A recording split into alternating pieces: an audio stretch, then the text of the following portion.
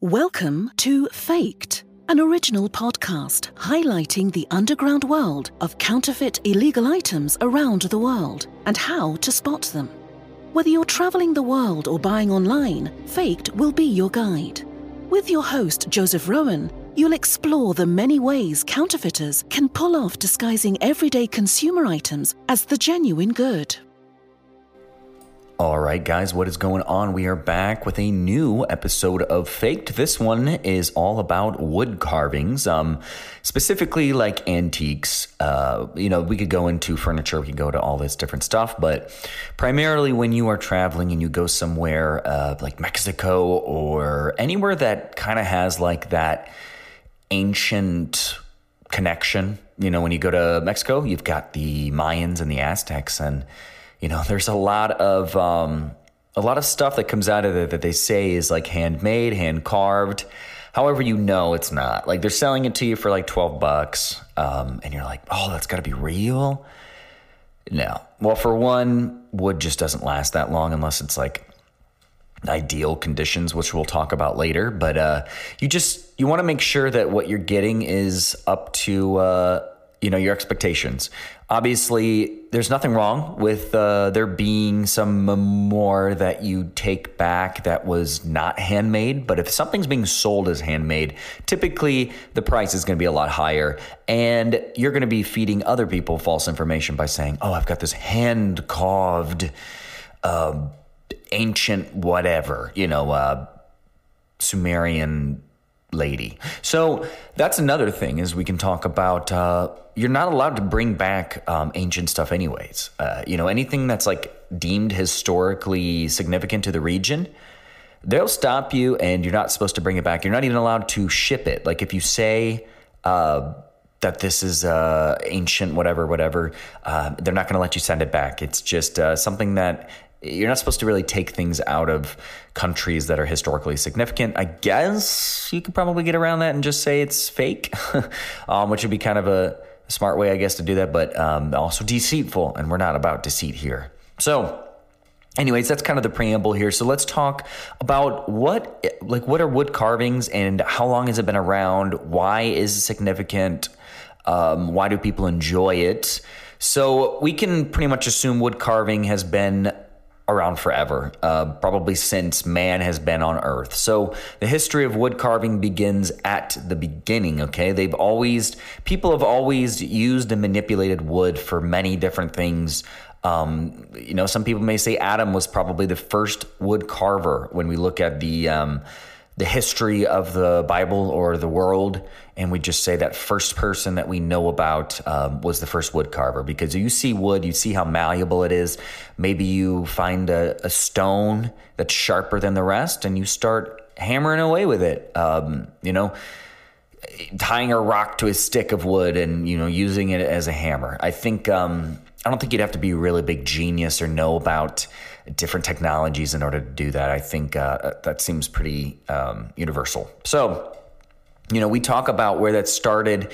That's pretty crazy to think that something, that we have and hold dear today was probably part of the original, just Earth. It's pretty awesome. So, due to wood obviously being a material that cannot stand the test of time, wood carvings must be protected and taken care of, apply to lacquer, which obviously some of these ancient ones, they didn't have that. So they didn't have lacquer. They didn't have, I guess amber maybe you could apply to the outside, but who knew at that time that would preserve it, things like that when we find mosquitoes in amber from forever ago. So unlike stone carvings or sculptures that may be buried for thousands of years and survive, wood carvings and wood sculptures obviously under those conditions don't last as long. So between the elements and the insects, just pretty much a short time, nothing would be left. You've seen wood under today's conditions and stuff. So there is a country, however, with conditions that are favorable enough that wood can survive for long periods of time, which is pretty cool, even without care. So the climate in Egypt is the only climate where this could happen, apparently. So in 1860, 11 wooden panels were found that had been preserved under the sands for 4,000 years. That is a lot of preservation. That's crazy. So I think that is the oldest preserved wooden art, I guess antique or whatever it is. It's the oldest of that. So each of the panels measured 2 feet by 1 1/2 feet. So the panels are what modern wood carvers would call relief carvings. Okay, they were found in the tomb of Pharaoh Hezirah. The earliest three-dimensional figure yet found is thought to have been carved around 2500 BC. The carving is 3 feet high and is in the usual Egyptian pose, walking forward with both feet flat on the ground and holding a staff in one hand. Wood was not plentiful in Egypt, and the acacia and the sycamore were the only trees growing at the time suitable for carving. So these trees were so scarce that they were considered sacred. While there are indications that in almost every country people practice the art of wood carving, the carvings did not survive as they did in Egypt. And again, people weren't making stuff in order for it to last forever. These were things, it's like us making like your kids making a clay like little thing and you put it on your desk. I don't think you're going to think that that's going to stay there forever. However, I do believe that would last longer than wood. So just kind of some of the stuff that we wanted to go through when we talk about history of wood carving. It's not the most exciting, but it is fun to kind of see what the heck people were doing back in the day. It's always fun to see that, and that we literally do it today. So that survived through the Dark Ages. We have wood carvings from there. So once we start to get into that area, we start to see cultural significant real wood, not faked stuff come from those eras. So we do have some pretty long-lasting wood items.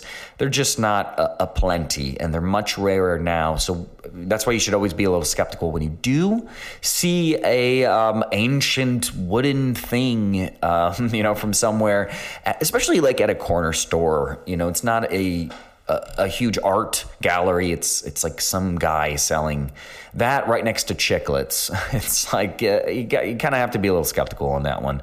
And they will tell you, they'll say, "Oh, hand carve." It's not though. It's definitely not, and all of them look the same. And we're going to talk about how we can spot some of the fake ones.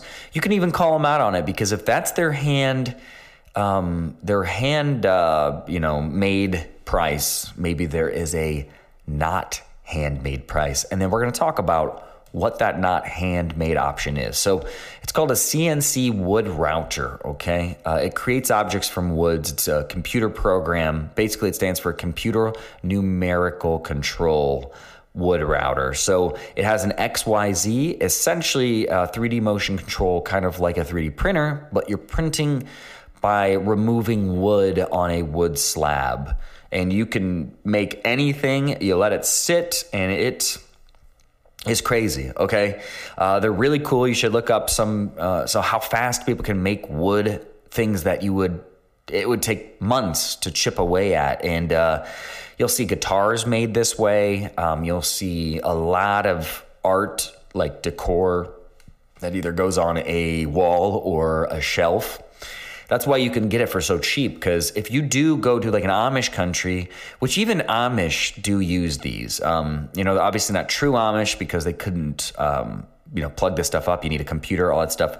However, people do brand Amish, which that'll be another episode, is fake Amish stuff, because if you know anything about Amish items, they are so expensive that clearly they are faked. We talk about something that is very valuable is something that was always faked. So I would check up the CNC wood router just so you can kind of get a feel of what these are. I don't want to go into the intricacies of it, but basically it just looks like a big 3D printer, and it prints things onto wood by removing wood using a drill or a buffer or something like that. So it's pretty cool to see how that happens so quickly too. It is insane.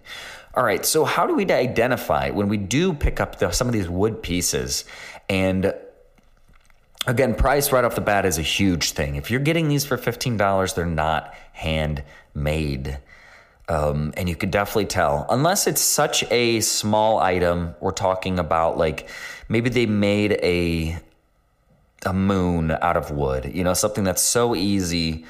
That might be. So you have to consider the context, obviously, too. So that's really big, is looking at what is it, and then just kind of what kind of work needed to be put into this. Also consider, obviously, the exchange rate, because if it is $20, but heck, you go to Venezuela, $20 is an infinity amount of money. Or if you go to Punta Cana, a ton of money, a crap ton of money. So that's something to consider as well. So let's talk about some pointers when we pick up these wooden pieces. Okay, so the type of wood used is one of the basic things that you need to look for. So like the early 15th century, oak was being predominantly used for creating items. So you might want to look at when they claim this is from. Let's say, this was 400 years old. Okay, well, what trees were available? What were people making things out of, essentially? What was abundant in the area? What, if you're getting some like rainbow tree from the forest or the jungles of Costa Rica, and suddenly you've got like rainbow wood, and you're like, okay, well, that doesn't make sense, especially from 600 years ago where the global market didn't exist. So there's things like that to consider, okay? So antique carvings also should have a smooth finish, just because we talked about the wear over time, okay?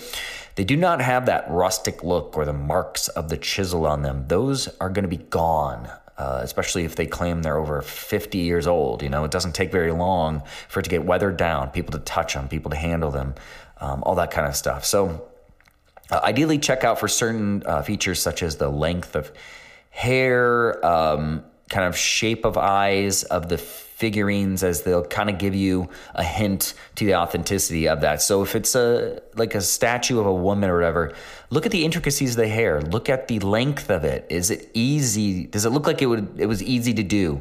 If it looks intricate and, the shape is so just spot on, because if you've ever seen somebody like a master chisel away at stuff, you've got 50 different chisels, all of different sizes. And that eye would have taken like a week to do. And then you got another week for the other eye. So that's another thing, is just to consider what it is, and how specifically detailed some of this stuff is. So it's important. So antique items do not smell new. Okay. So if you find the smallest hint of spirits or smoke, it should be an indicator that the piece is probably fake. That smell would have been long gone, because that wood is dead. It's not producing anything. So if you do smell smoke, it's still going to have some of its liveliness to it. That's some of the stuff that you find in it when it was alive, and it's currently dying, and it's in the process of rotting, essentially. So no matter how carefully an antique has been handled, there are always few lines of wear and tear evident. So even if the surface has been recently applied or worn down, the value changes of that particular item. So knocks and scratches are all part of its history, and it usually only enhances a piece. So if you do see something that, oh gosh, this just looks like it's been beat up, I don't know about this, that actually increases its value, because it shows its wear and tear. It shows that it's been through, no doubt, hell and back. So that's something to always consider, is looking at how much wear and tear does it have. And those are pretty much some of the biggest ones. After that, you're kind of just comparing it to maybe something that is handcrafted, that that you have on hand. But other than that, those are pretty much the biggest characteristics of that. So let's talk about what some of the most expensive wood in the world is. Now, this does attribute to the price, especially if you're in a particular area and maybe there's an indigenous tree that is like, oh my gosh, I would love to have this particular tree from this area and something carved out of it so I can bring it home. Okay, so number 10, Purple Heart wood. Okay, Purple Heart wood looks like it goes by many names. So amendoium, violet wood, amaranth, and pelargonium. When the tree is cut, the brown color changes to purple due to light exposition, and it grows more in the Central America. So it makes it a little rare. Looks like these are about $10 to $40 per piece. Next is a Bobinga is number 9, found in Western Africa. Looks like they make guitars and stuff out of it. And it is now $19 per board foot. Wow. Okay. So that's number 9. Man, these are going to get expensive. So number 8. Okay. Cocobolo wood. Cocobolo wood is in Mexico and Central America. It's kind of like an orange, reddish, brown color and a lot of irregular dark lines. They can cost over $600. It doesn't specifically say how much you'd get for $600, but probably not a lot. Next is the Lignum vitae. This is $5 per pound, so it's one of the most dense wood in the world, and it's in South America, Central America area. Interesting. So it's defined by its weight rather than length. All right, so next is Dalbergia, and it costs about $16 per foot, which seems like that's, is that more expensive? Yeah, that's a little more expensive than the other one. So this is Indian. So agar wood. Agar wood is $100 per kilo, and it's in the Thailand, Laos, Himalayas, North India, Myanmar. It becomes more valuable after being infected by a type of mold. It changes in color and gives a distinct smell to the wood, which people extract and use in oil. Interesting. Next is pink ivory. Pink ivory is so precious that in the past, only a Zulu king was allowed to have it. And other people were punished with the death penalty. Interesting. So $10,000 per kilogram. Holy cow. That's Zimbabwe, Mozambique, and South Africa. Dear Lord. Next is going to be ebony. Okay, it's known for its dark color. It's very resilient and can last a lifetime. They can even make knives out of it. It's $10,000 per kilogram. Jeez, ebony has been a wood that for 200 or 300 or 400 years, they've gone into other countries and they've used the ebony until it's all gone. Okay, so it looks like it's so rare that people, when they do find it, they take it. Next is Indian sandalwood, $30,000 and $85,000 per ton. One of the highest rates of wood in the market. This is China, India, Indonesia, Australia, and Philippines. Wow. Okay, India has forbidden the export of sandalwood. So at least from there, obviously. Okay, this is number 1. And this is African blackwood. Okay, it's one of the rarest and most expensive woods in the world.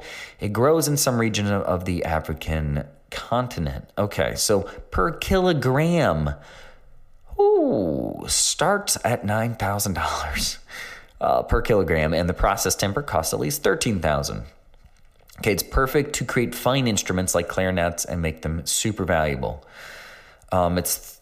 Looks like the African blackwood is in the IUCN Red List of threatened and might disappear in a few years due to climate changes and exploration. Oh my goodness. It is a cool looking wood, so I would look that up. Check up African blackwood. That is sweet looking. Okay, guys, well that's it for this episode. I actually filled more time than I thought. 18 minutes of talking about fake antique wood carvings and the differences between the fake stuff and the real stuff. So guys, remember, with faked items, there are those who produce them, those who purchase them, and those that listen to this podcast. I will see you guys in the next episode. Bye.